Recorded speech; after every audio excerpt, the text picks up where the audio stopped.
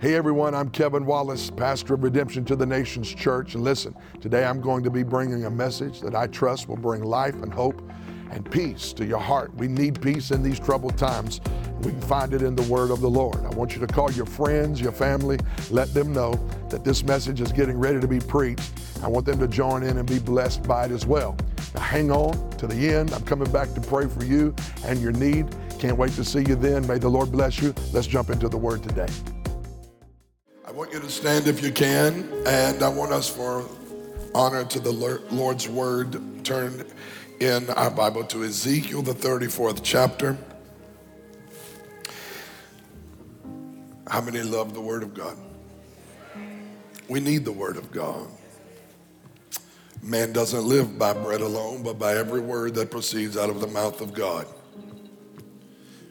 Heaven and earth will pass away, but the word of the Lord will stand forever. His word is a lamp to our feet and a light to our path. He sent his word and healed us and delivered us from all of our destruction. His word is quick and powerful and sharper than any two-edged sword, piercing even to the dividing of soul and sunder and joints and marrow. And the word is a discerner of the thoughts and the intents of the heart. Paul tells us in Ephesians to take the whole armor of God, wherewith we are able to stand against the wiles of the devil. And having done all to stand, stand. Having on the breastplate of righteousness, feet shod with the preparation of the gospel of peace. Having on the helmet of salvation, your loins girded about with truth. And take up the sword of the Spirit, which is the word of God. We need the word of God. Can you say amen?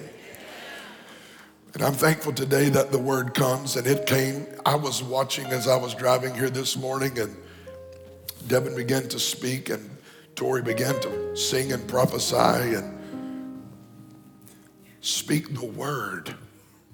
My servant shall be healed. I was on 75. I heard the Lord whisper to me, speak the word and my cancer will be healed. Speak the word and my body will be healed. How many know when you speak and decree the word of the Lord, quit speaking in agreement with it and speak against it. When the enemy says you got this, the word says I have this instead. I think we ought to come in agreement with the word of God. Can you say amen? Ezekiel chapter 34. This is a different kind of message. And this morning I want to preach it. I'm going to read some different passages in this 34th chapter of Ezekiel. Starting with verse 1, when you have it, say amen. And the word of the Lord came to me, saying, Son of man, prophesy against the shepherds of Israel. Prophesy and say to them, thus says the Lord God to the shepherds, woe to the shepherds of Israel who feed themselves. Shall not the shepherds feed the flocks? You eat the fat and clothe yourselves with wool. You slaughter the fatlings, but you do not feed the flock. The weak you have not strengthened, nor have you healed those who were sick. Neither have you bound up the broken, nor brought back what was driven away. Neither have you sought what was lost. But with force and cruelty you have ruled. So they scattered. They were scattered because there was no shepherd. And they became food for all the beasts of the field when they were scattered. Skip to verse 11. But thus says the Lord God, indeed I myself will search for my sheep and seek them out. As a shepherd seeks out his flock on the day he is among his scattered sheep, so will I seek out my sheep.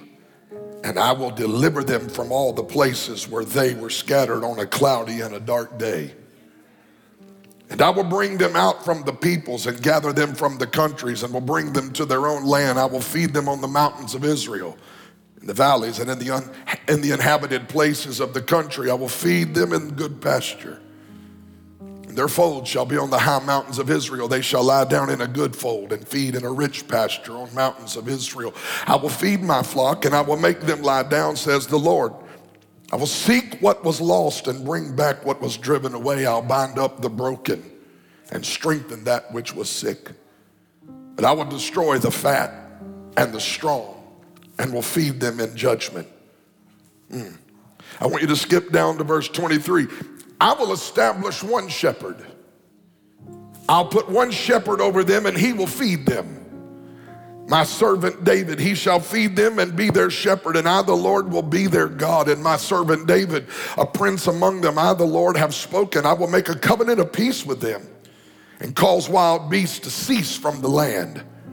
They will dwell in safety in the wilderness and sleep in the woods. How many know it's pretty safe when you can sleep in the woods? I will make them and the places all around my hill a blessing. Look at this. And I will cause showers to come down in their season. There shall be showers of blessing. I'm going to say that one again. There shall be showers of blessing. Then the trees of the field will yield their fruit, and the earth shall yield her increase, and they will be safe in their land. They shall be safe in the land, and they'll know that I am the Lord when I have broken the bands of their yoke and delivered them from the hand of those who enslaved them. I want to preach for a few moments on this thought. And I feel like this morning I am called not just to teach and preach, but to prophesy. But there shall be showers of blessing. Help us today, God. Send it today, Lord. Judge the pseudo-false, fraudulent shepherds and stand up for your people, I pray in Jesus' name today, oh God. Amen. You may be seated.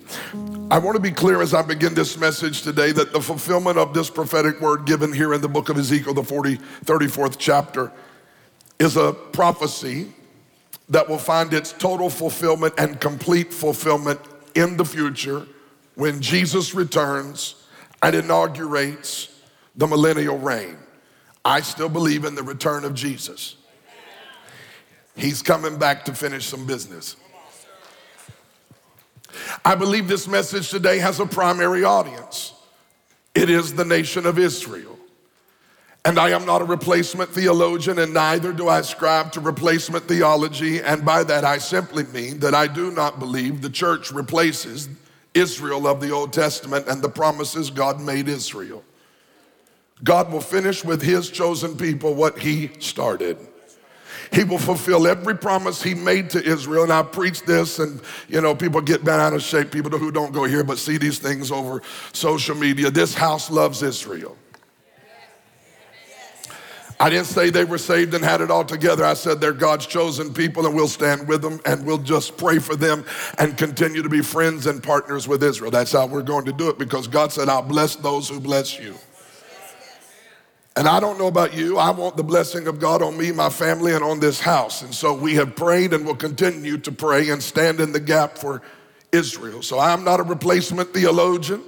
I do not believe the church replaced Israel. However, I will tell you that there are prophecies that God aimed at Israel in the Old Testament that are so potent and powerful that the scope of the prophecy and the content of the prophecy, although intended primarily for the people of Israel, it is such a prophecy and so powerful that it is broader than just the Israel of the Old Testament or the people of God that are the people of God through natural blood.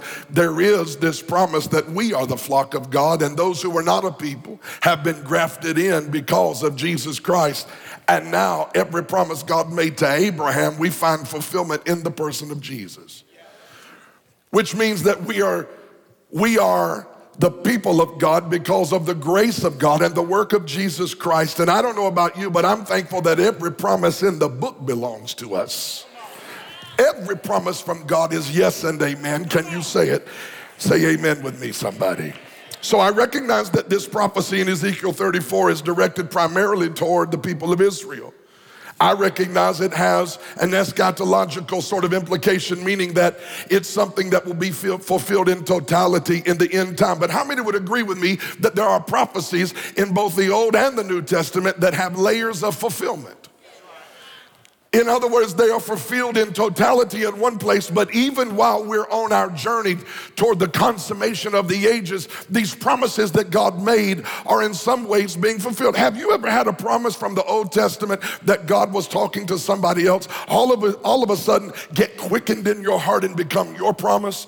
God made it, come on, it was, behold, I know the things I have for you, thoughts of peace and not of evil, to bring you a hope in the future. How many know he wasn't necessarily talking to us, but how many have ever needed that in a season of life and found it to be encouraging to you in your journey? Because the word of God is quick and powerful. It is sharper than any two-edged sword. And what God wrote for somebody can all of a sudden you become the somebody God was talking through. Even though he meant it for another time, your time is a now time, and the word becomes your word in that season. How many are thankful for the potency of the word of God? So I want you to understand, I recognize, to all my theological friends, I recognize that primarily the audience is Israel, and primarily the time and the scope of this is in the end. But I believe and I know that there's some layer of application for this in my life and in your life and in the day that we're living. Because we are the flock of God. Come on, we're the sheep of his pasture.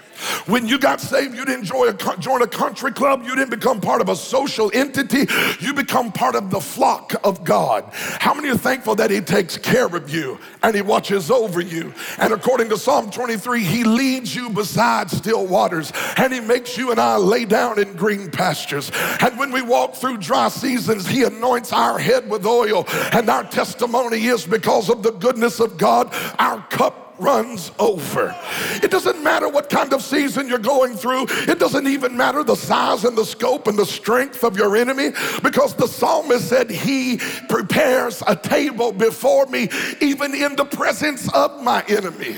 It doesn't even get good till you find out who your enemy is, because when you discover your enemy, God shows you a table. How many can testify that God didn't get rid of all your enemies? In fact, he sent them an invitation to your promotion and said, I want you to hang around and watch while I bless those that you tried to kill. I take care of those you tried to bury. I'm going to bless you coming in, God said. I'm going to bless you going out, because you belong to me. This text is a prophecy regarding the future.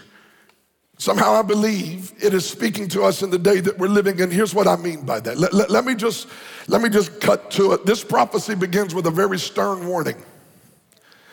And it is a stern warning to shepherds. Everyone say shepherds. Now, when you read the word shepherds in the Old Testament, you would immediately begin to think he must be talking to pastors.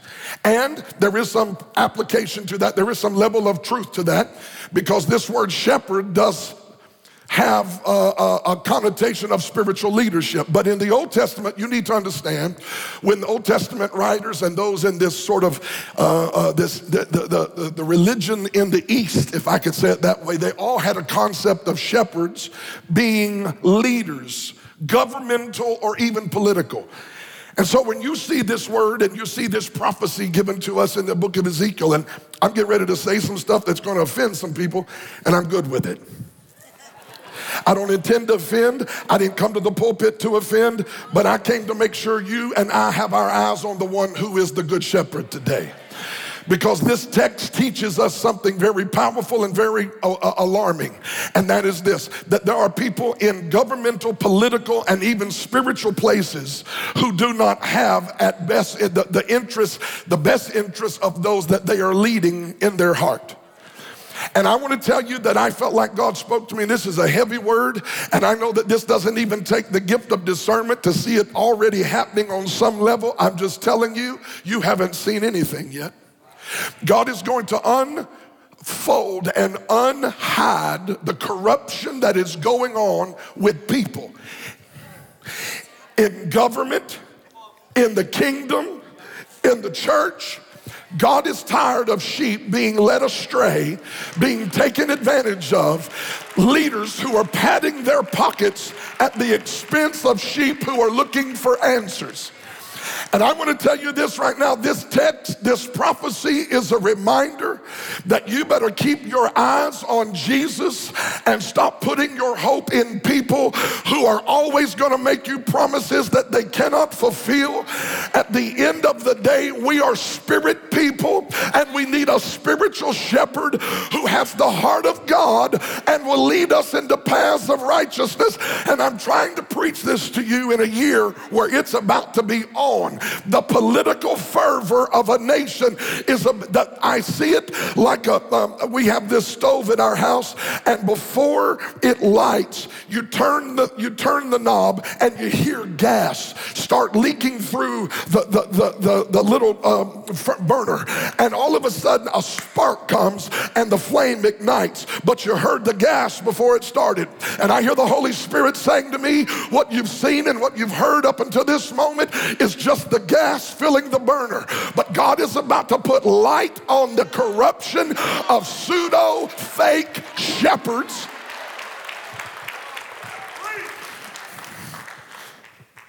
leaders in the government, leaders in the church. I'm not here to expose.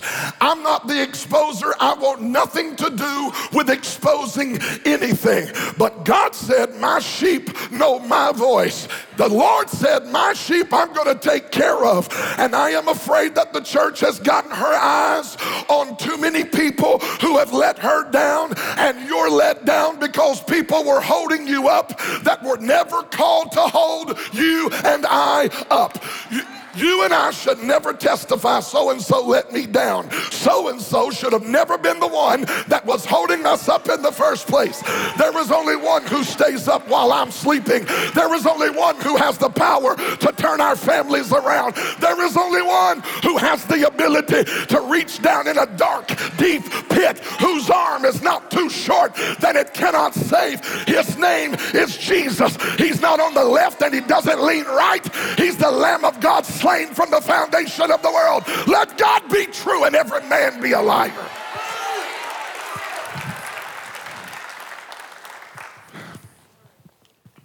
And the Lord said this. This is powerful. I am against the shepherds who have not healed that which was sick, strengthened that which was weak. This is all verse 4. Driven away, sought those and brought those back who were driven away, and went after that which was lost. And the Lord said, I'm not going to leave this rescue mission to someone else. I'm going after them myself. That's what he said. If you look at verse number 11, Jesus, he said, indeed, I myself will go search for mine. As a shepherd seeks out his flock in a day that they are scattered, so I will seek out my sheep and deliver them from all the places where they were scattered on a dark and cloudy day. Do you know how many people are disenfranchised and disillusioned and in confusion because they came to churches and they ran to leaders looking for help, and instead of finding help, instead of finding hope, instead of finding solutions, they found religion. Religion is the accomplice of much bondage of people sitting in the church. And I want to correct something. You don't go to church because you're mad at God, because God never let you down. Well, God let me down. No, people let you down. Bad theology let you down. Bad preaching let you down. But God never let you down. God can't be bad because God is good.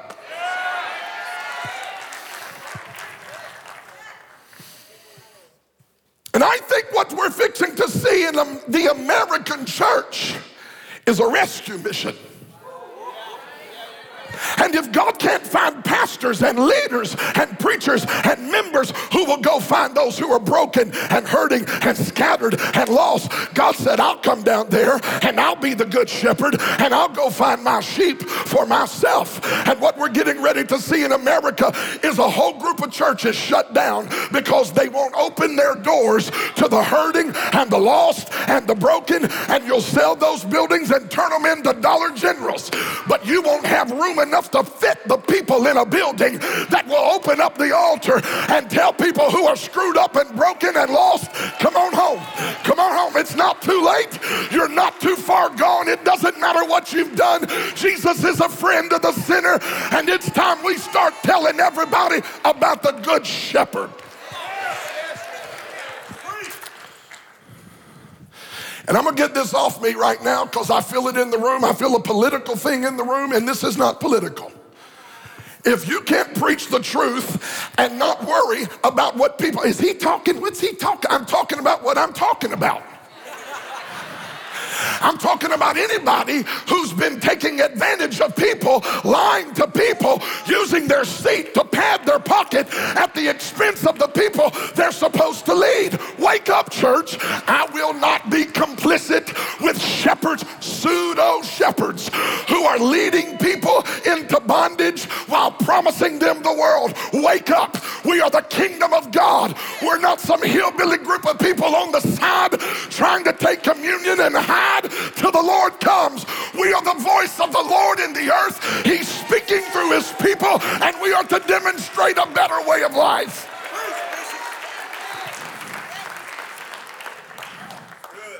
So many people don't want anything to do with God. Not because God is jacked up, but because the people called to represent him are.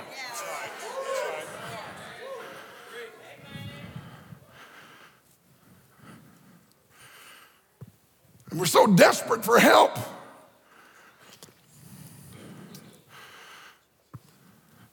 that we give our allegiance to parties. I told you I was coming for you. We give our allegiance to parties, and they make a fool of us. I was in a discussion with several pastors several weeks ago. And everybody can feel the tension in this year of election. And I said, every single time we vote, no one should assume the vote of the church. You have to tell me what you're doing so I can decide. Y'all don't like this, and I don't care. We're married to a party, and they make a show of us. I'm married to Jesus and could give a flip less.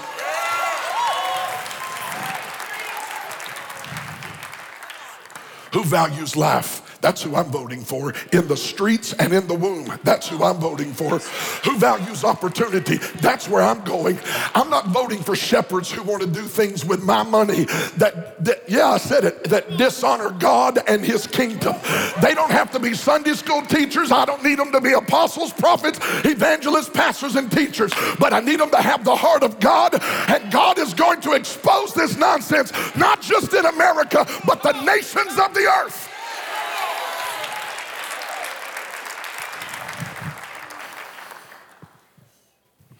God said, I'm going to take care of this myself. I'm going to be their shepherd. Because when they were sick, nobody cared enough to heal them. And when they were lost, nobody went to find them. And so God said, I'm going to do it myself. And he did. God sent his son, Jesus. And Jesus went on a rescue mission. And the Bible says that he told them, I'll make a covenant with you. How many know he didn't just make an empty, dying, dead promise? How many know he made a covenant with us? And the Bible says that he told them in this prophecy, I'm going to be their shepherd, and I'm going to come to their rescue. I'm going to go seek those who are lost. I'm going to heal those who are sick. I'm going to bind up the brokenhearted.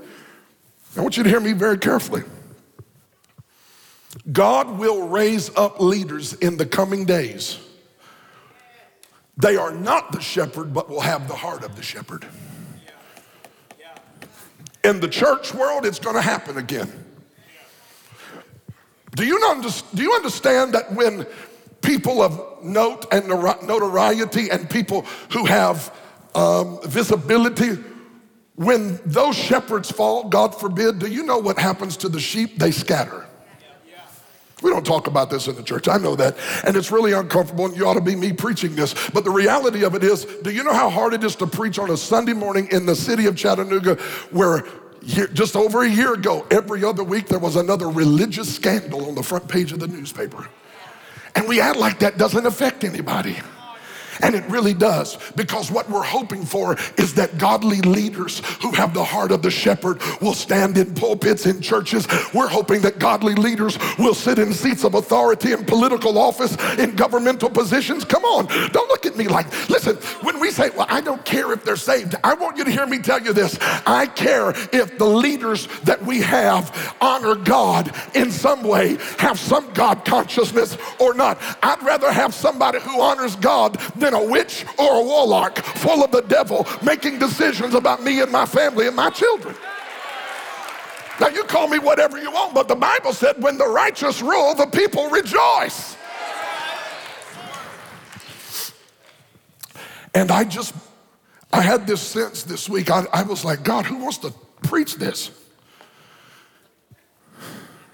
I had this sense that God's about to straighten it out and he's going to handle it himself.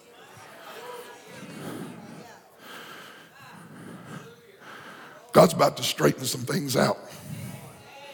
God's about to fix some things. God's about to correct some things. And I'm here for it. Popcorn in hand. Do it, Lord. Do it. And he said, God said, whenever I stand up to handle this, I will put my own shepherd over them. I'll feed them. They'll have the heart and the nature of my servant David. I'll be their God, a prince among them. Look at this, verse 25. I'll make a covenant with them and I'll cause the beasts to cease from their land. The beasts. I have a raccoon problem. It's well documented. It's all over social media. I have a raccoon problem. It's so bad, I had to drill holes in my trash can and put padlocks on my trash can lid. And do you know what? The joker still got into the trash can and strode trash. It's not that he just wants to eat it. He makes a mockery of the man. And then I get these little calls from my neighbors. Do you not care about the trash in the road and the condition of our neighborhood? And I want to say, shut up, Bob, or whoever. It's none of your business. It's a beast.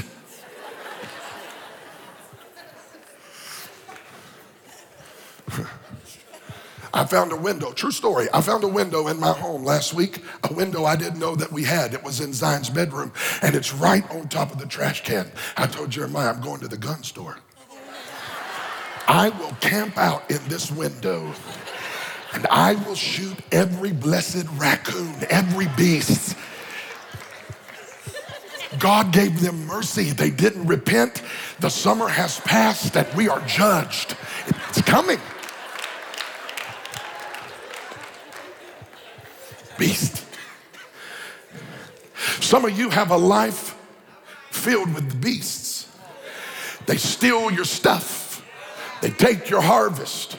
They break in the night and they take everything. They hinder and they cause disruption and distraction, and they make you afraid, and they make you wonder if you can lie down and rest. And there are people in this room tonight whose lives have been terrorized by beasts. Whenever you see a piece of property that has beast on it, you understand that there's no real life going on there. There's this sense of takeover, this sense of the beast having its way. But God said, I'm going to make a covenant with you. I'm driving the beasts off your property. I dropped by to tell somebody today, he's about to get rid of what's tearing up your harvest. He's about to get rid of what's stealing your stuff. There's some stuff that's been coming to you in night seasons. You haven't known how to deal with this stuff. You haven't known what to do with things that are making you afraid. I'm telling you what the good shepherd is about to do. He's about to rescue his sheep from the beast, from the howl, from the hiss, from the threat, from everything that's kept you up at night, from the stuff that's stealing your peace, from the stuff that's taking your joy, from the stuff that's robbing your harvest. I come to tell the devil he should have killed you when he had the chance. God is about to drive the beast out of your life. God is saying, I made a covenant with you. Your land is my land. You are my people. Your stuff is my stuff, and I'm going to protect my people. I'm going to drive the beast out. And then he says this. There is going to come a rain in season. Now you must understand something about rain in the Bible. Rain in the Bible was seasonal. We have some rainier seasons, but we can't fully appreciate this here because it feels like we either go in a drought or then we get 100 inches of rain in a week.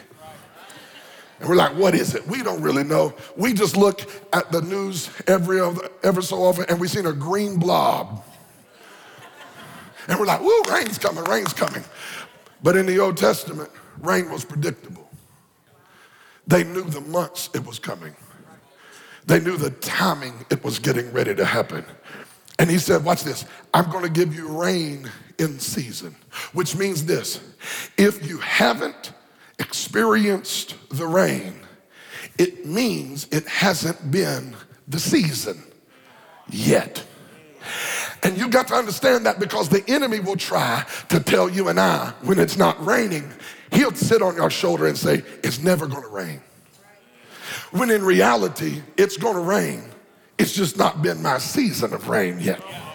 There are too many people who come to church and they go through the religious motions. They love God. It's not that they don't love God. It's just that they believe that the rain isn't going to fall on their life. They believe that the rain isn't going to fall on their field. They believe that the rain isn't going to fall on their family. And the enemy will take a dry season that we walk through and he'll try to convince us that because it's not raining, that it's never going to rain. Look at your neighbor and tell your neighbor the devil is a liar. If you've been hearing a voice tell you that it's never going to rain, that favor's never going to fall, that the blessing of God is not going to hit your house, if you've been listening to a voice and entertaining a conversation that's telling you that you did too much to screw up the rain, you did too much for God to rain on your life, you've done too much and God's not going to bless your life, your past is too deep and your past is too dark and God isn't going to, if you're hearing that kind of voice, I want to tell you the only thing necessary for you today is to come out of agreement with that lie and to begin to believe that it's just not been my season yet, but God said I'm getting ready to send my rain in season. Look at somebody and tell them your season is about to change. I am authorized to tell you I have a meteorological assignment today. I come to tell you that there is a 100% chance it's going to rain. It's going to rain on some people in this church that have a past. It's going to rain on some people in this church that almost lost their life. It's going to rain on some people in this church that made some bad decisions yesterday. It's going to rain on some people in this church who've been sorting through the thoughts and the confusion and the religion and all the stuff you had to wrestle through to get to this place that you're at. I come to tell you, I'm deputized to tell you there is a 100% chance that it's getting ready ready to rain on you. Your season is going to shift. Your time is coming. Your day is turning. And the devil wanted you to believe it was going to be dry for the rest of your life. But I want you to tell your neighbor, neighbor, dry seasons are coming to an end.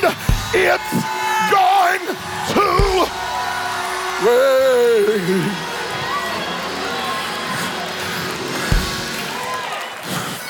Can I teach some more? Sit with me. There's only one time in the whole Bible that rain was a curse. Only once.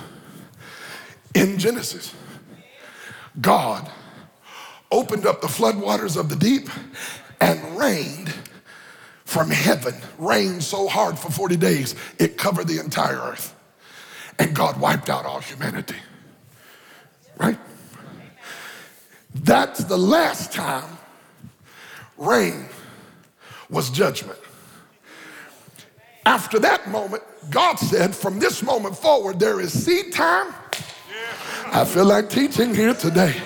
There is seed time and harvest time.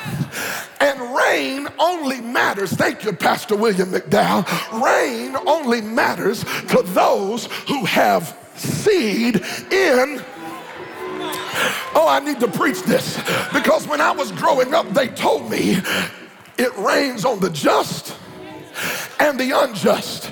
And whenever I heard that, I got scared, because they told us rain was bad, which means bad things happen to good people and bad things happen to bad people. But in reality, the reverse is what that text is teaching us, because rain is not a curse to those who have seed. Rain is a prerequisite for harvest. Where's my help in the church? If you don't have any kind of seed in the ground, rain might be a nuisance to you. If you don't have seed in the ground, rain may seem like a cloudy, cursed day to you. But if you got a field that's been tilled, if you got ground that's been broken up, if you got seed in the ground, then when you see the clouds begin to gather and the season begin to shift, you put on a garment of praise and you start thanking God that the rain is on the way.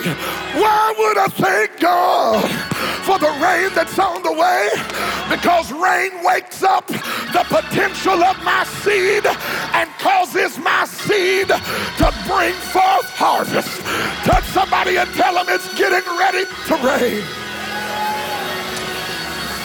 Watch this. It rains on the just and the unjust. It's not that bad things happen to good people and bad things happen to bad people. While that may be true, that's not what that text is teaching. When the Bible says it rains on the just and the unjust, it means people who are living right feel the rain. But God is so good that even people that ain't living completely right, y'all don't like this, religious people can't handle this one, because you think you deserve the rain and you earn the rain by how good you are. But what you gonna do when God starts raining on an entire community of people who are confused sexually and messed up sexually, but he shows them his love because he's good and his mercy endures forever? We're getting ready to see an entire generation of people trapped in the LGBTQ lifestyle. They're coming into the kingdom of God because God said, I'm going to reign on the just, but I'm going to reign on the unjust. How many can thank God for 30 seconds every time he ever blessed you when you did not deserve it? Oh, Lord. And so he says, I gotta go. He says, the shepherds, they caused you to miss it. But I'm gonna become my shepherd myself. And I'm gonna shift your season. And showers are gonna come down in the season. For there shall be showers of blessing. Now I found this out. There are several words in the Hebrew for the word rain. There's a normal rain, but that's not the word used here for showers. The word used for showers here in the Hebrew is torrential. Torrential. Heavy, heavy, heavy, heavy rain. It's not that light rain, that sprinkle that you can, jog through and nobody knows you was out in the rain. It's that kind of rain where you look at everybody and say, I'm gonna make a run for it. Y'all know what I'm talking about. Have you ever seen it raining so hard, but you had somewhere to be and you was waiting on it to lighten up? Y'all know what I'm talking about.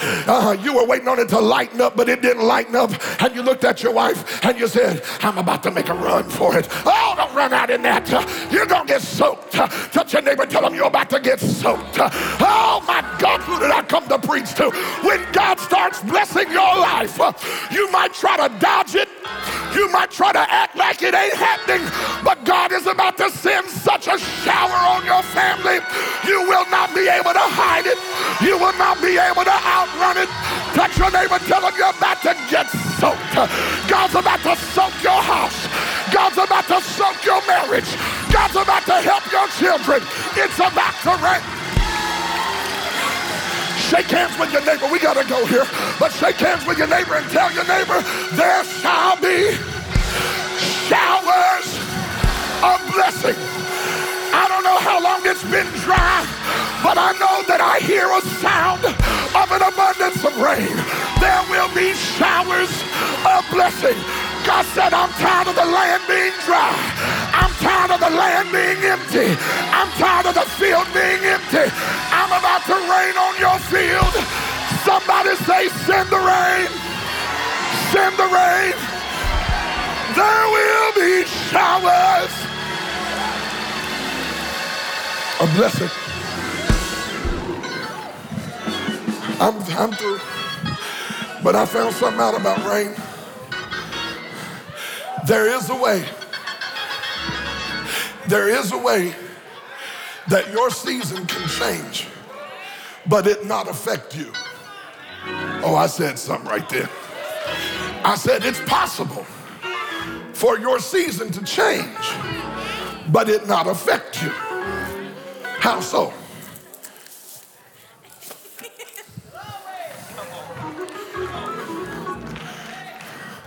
And I found out that you can pop up a religious umbrella when it starts raining, and it can be soaking everything else around you.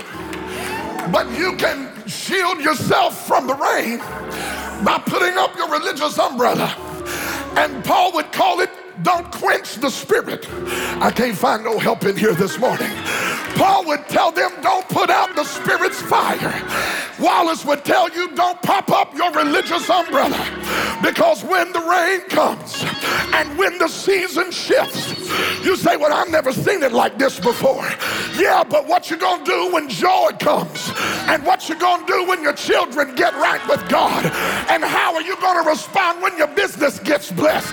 Are you gonna sit there with your umbrella and say, well, I ain't never done it like this before? Not me, not the Wallace house. I'm throwing my umbrella away today. I'm throwing it away. I'm telling God, dry seasons are coming to an end. The famine is over. There will be showers.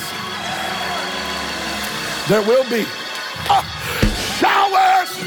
Shake hands. We gotta go, but shake hands with somebody and tell them, neighbor, there shall be showers on your life.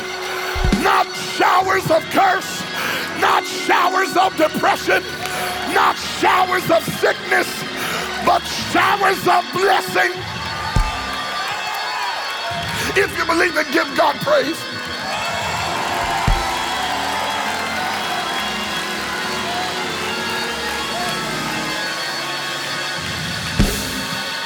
There will be showers of blessing, and the trees will bring forth fruit. I believe we're coming into a moment of extreme, unprecedented fruitfulness. The only thing some of y'all needed was some rain. Look at your neighbor, tell them all I needed was some rain. All I needed was some rain. I don't have to have all those other things. All I needed was some rain. I had seed in the ground. I had the soil tilled up. I had everything ready. All I was waiting on was some rain. How many know I can't send the rain and you can't send the rain? But I have some good news for the church this morning. The one who can make it rain said it's fixing to rain. Hallelujah. There shall be showers of blessing. I want to pray for you. But before I pray, everybody standing, before I pray, I want to ask you a question. When it starts raining on your life, is the rain going to bring the intended joy? Or will you find yourself under an umbrella? You know what folk who live under the umbrella are? They're talking about past seasons. Here it is raining. God's trying to bless your life. Here it is raining. Doors are opening. Here it is raining. God's favor is falling on you and your family. And you're talking about what they did 20 years ago. That's what an umbrella is. That's why you can't experience joy, and the intended level of joy for God, from God to you, can never be realized while you keep your umbrella up, talking about what somebody else did. Well, you know, the devil attacked me. You know, the devil's a liar. And let me help you understand something. He's defeated on top of that.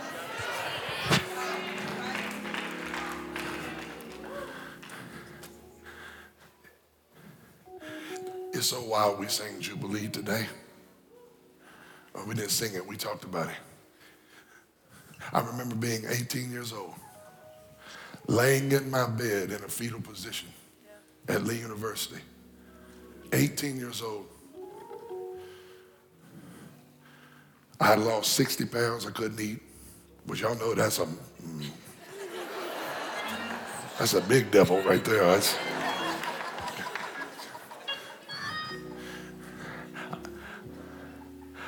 In my mind, I was fighting suicidal thoughts. And I know some of y'all gonna think I'm crazy. I was 18 years old laying in Hughes Hall, room 111. One day I was laying there and I heard, some of y'all can't handle this, I don't even know why I'm telling this. I heard something whisper my name. It was so real that I jumped up out of my bed and looked under my bed. I looked in my closet. I said, who's playing a joke on me? And I heard that same voice start hissing and laughing at me. I jumped back in the bed. I pulled the covers over my head. I said, God, I don't understand this season. I don't know where you are, but I'm not going to stop trusting you. I believe you're good, and I will not falsely accuse you. A couple of days later, my spiritual father, we go into campus choir. Pastor Jeremy, y'all don't know this, but most of y'all, some of y'all know this. We traveled together, and we were best buddies in college, and he was like the stray sheep and the prodigal son that left me for 25 years, but he came back home recently. We thank God for him.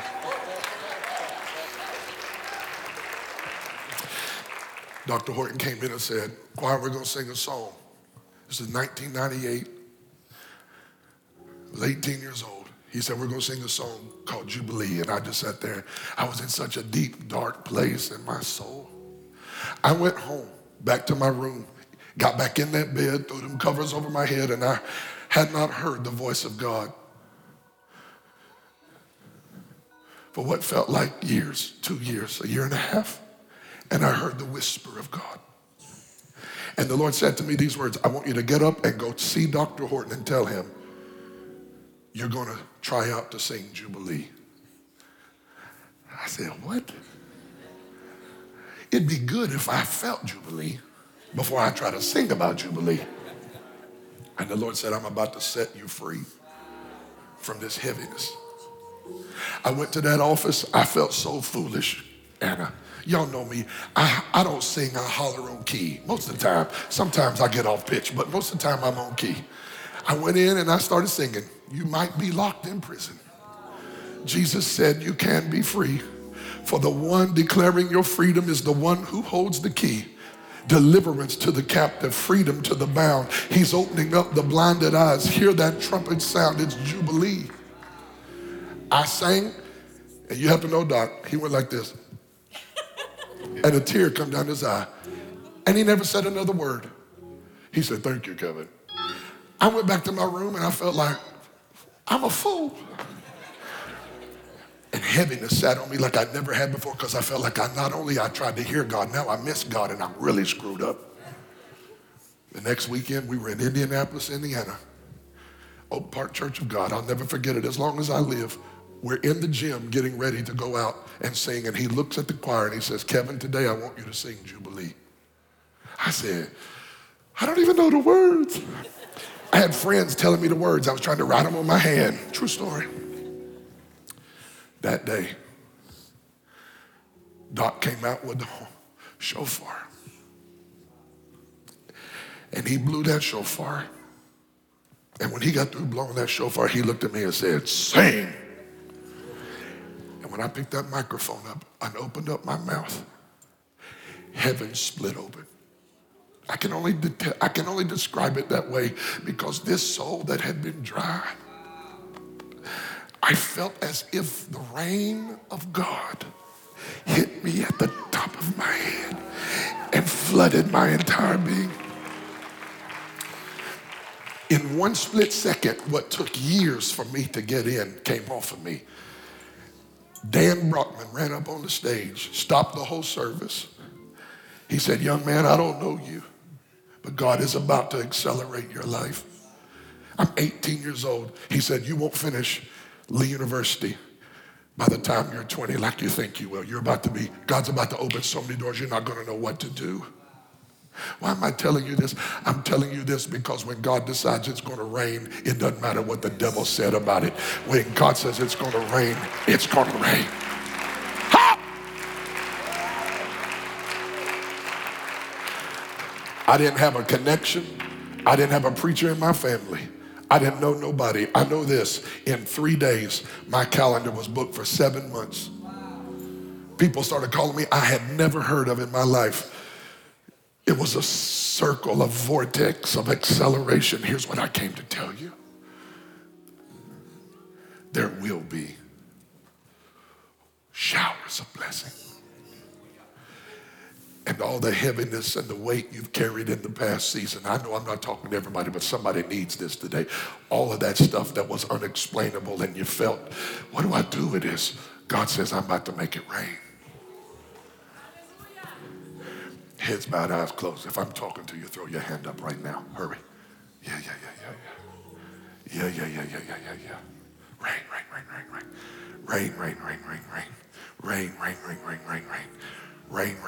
Rain. Dry seasons are over. Dry seasons are over. Dry seasons are over. Over your house, over your business, over your children. Dry seasons are over. In your marriage, dry seasons are over.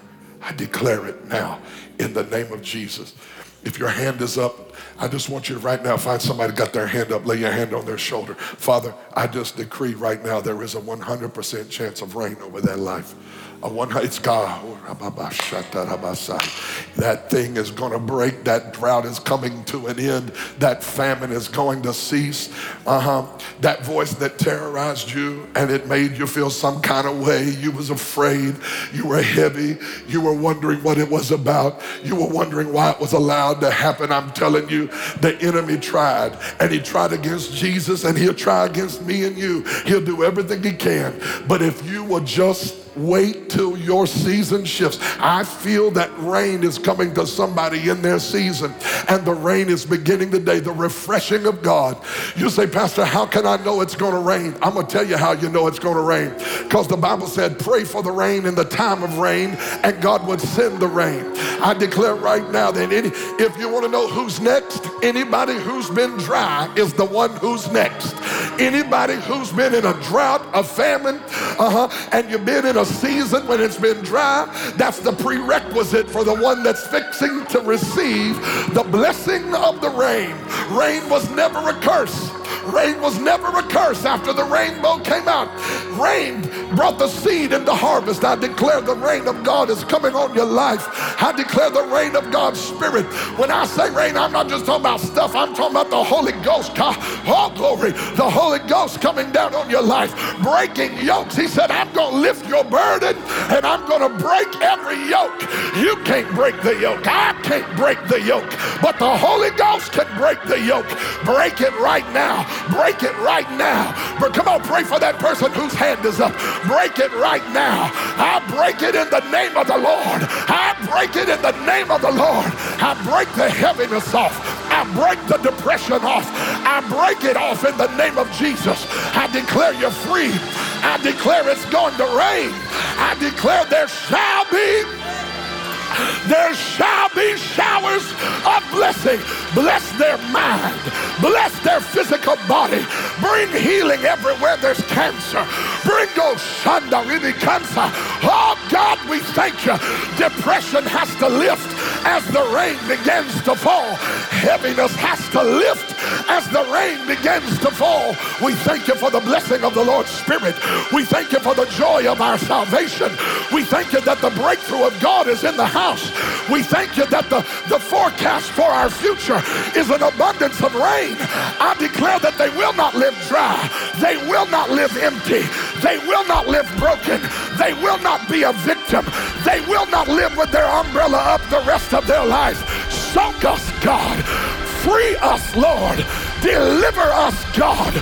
God, we pray for the rain to fall on the seed. We pray for the rain to refresh our soul. I pray for the rain to touch every family. I pray for refreshing to come to every life. Let every Christian receive the joy of their salvation. Fill them with the Holy Spirit today in the precious name of the Lord. Now thank him all over this room. Come on. Thank him all over this room. Thank him for what's on its way to your house. Thank him for what he's going to do for your family. Thank him for what he's going to do for your future. I don't need no music. I said praise him for what he's going to do in your future.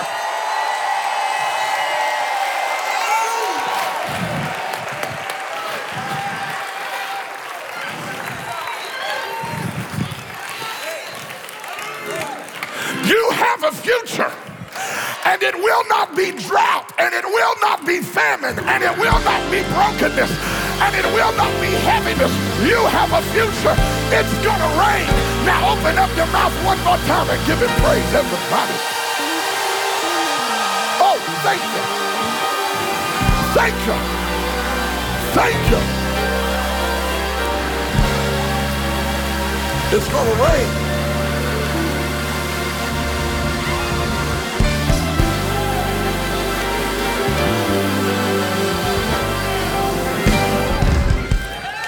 Father, seal the word of the Lord. And I thank you for what you're going to do for this nation. Sometimes we shout for our house and we shout for our church, but I'm telling you right now what God's about to do is for a nation. I need somebody to take 10 seconds and thank him for what he's about to send. If you knew how important it was that he reign on this nation, you would praise him. I'm telling you, the enemy wants to bring a drought, but God said, if I can find somebody who get in agreement with me, I'm about to send the rain.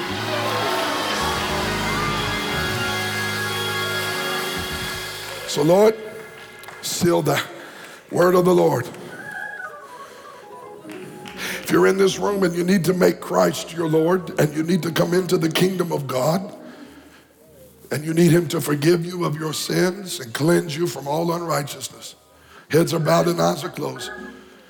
If you are away from God and you want to be his, if you're lost, but you want him to come and find you and find you and find you and make you found, if you feel a sense of shame or gripped by sin, there's not a friend like Jesus. He'll save you. Heads are bowed and eyes are closed. Pastor Kevin, pray for me. I need to get right with God. If I'm talking to you, when I say 3, lift your hand and say, Pastor, pray for me. I need to be saved. 1, 2, 3. Yeah. God bless you. God bless you. God bless you. Wow. Put your hands down. Here's what I want you to do. This is how we do it. I want you to look at the person on your left and right. You might have known them your whole life. You may have never met them before today, but I want you to ask your neighbor, do you need someone to go pray with you? And if you lifted your hand, or you should have, when they ask you that question, would you come meet me right here? Our prayer family wants to pray with you. Our leaders want to pray with you. Ask your neighbor all over, do you need someone to go to the altar with you? I'll go with you so you don't have to go by yourself. Anybody at all before we go? God bless you, baby girl. Come on. Come on. Somebody's coming. Somebody's coming. God bless you, friend. God bless you. Come on, sir. Come on. Oh, yeah. Oh, yeah. There's room at the cross. There's room. There's room. They're still coming and we're still praising. Come on. Thank you, Lord. Hallelujah. Hallelujah. Anyone else before we pray? God bless you for coming. God bless you for coming. God bless you for coming. They're still coming in the aisle. God bless you for coming. I'm not hurrying this. If you got to go, I understand. I love you, but I want every person coming to know they're welcome and we love them. Come on, anybody else? I want to get right with God. Don't leave like you came. Come on home. Come on home. Come on home. This is a good day to come home. Hallelujah. Anyone else before they pray? Stretch your hands toward them and pray for them, please. God bless you for praying for them. Father, save and rescue and renew and redeem and make all things new in their life today. I pray for grace to be extended to them and mercy. Thank you for mercy that is new every morning. Hallelujah. Hallelujah. These lives, thank you, Jesus. These lives, thank you, Jesus. Hallelujah. Lift your hands up. Let me seal this blessing. Father, as they continue to pray, let them pray. But I want to bless you before we go. Father, I thank you for the move of God today, for the healing of God, for the strength of God, for the power of God that moved in this place. I pray the word would be sealed. I decree and declare over them showers of blessing. And I ask you in Jesus' name to rain on every field in this house. Be with them in Jesus' name. Seal this, Lord. Amen. Amen. Let them continue to pray. Be mindful of their praying. God bless you. We love you. Tuesday morning, 7 a.m., come join us in prayer if you can make it at noon or that evening. Go in the peace of God. If you're leaving, the Lord be with you. Well, I trust that the word of God is working in your heart in this moment. I know the word works. The Bible says that faith comes by hearing, hearing by the word of God. Maybe something said today has touched your heart, and maybe you feel like you are so far away from God. How could I ever get right with God? Friend, I want to tell you, there is a way to get right with God. It's through his son, Jesus. Today, if you'll turn your heart and your life over to him, I don't care what you've done and how bad it was, how long you've been doing it and how messed up you feel. Jesus is a friend to sinners. He'll come into your life. He'll turn it all the way around and change it. I believe by the Spirit of God, he's doing that right now. Let's pray. Open your heart and say, Dear God, come into my life and forgive me of all my sin. Lord Jesus, I need you to wash me and make me new. I confess that I've been a sinner, and today I want to follow you for the rest of my life. Turn my life over to you, Lord Jesus. Come in and be the king of my heart. In Jesus' name I pray. Amen. Hey friend, if you prayed that prayer, I want you to know today's not the finish line, it's just the beginning. Go to kevinwallace.tv. Just drop us a line on our prayer request area. Let us know that you got saved. You gave your life to Christ. We want to make sure you have a Bible. We want to make sure you get plugged into a good Bible-believing church full of the Spirit of God. Listen, the journey has just begun and the best days of your life are in front of you. We're praying for you here at Kevin Wallace Ministries. Can't wait to see what God does in your life. We love you all. God bless.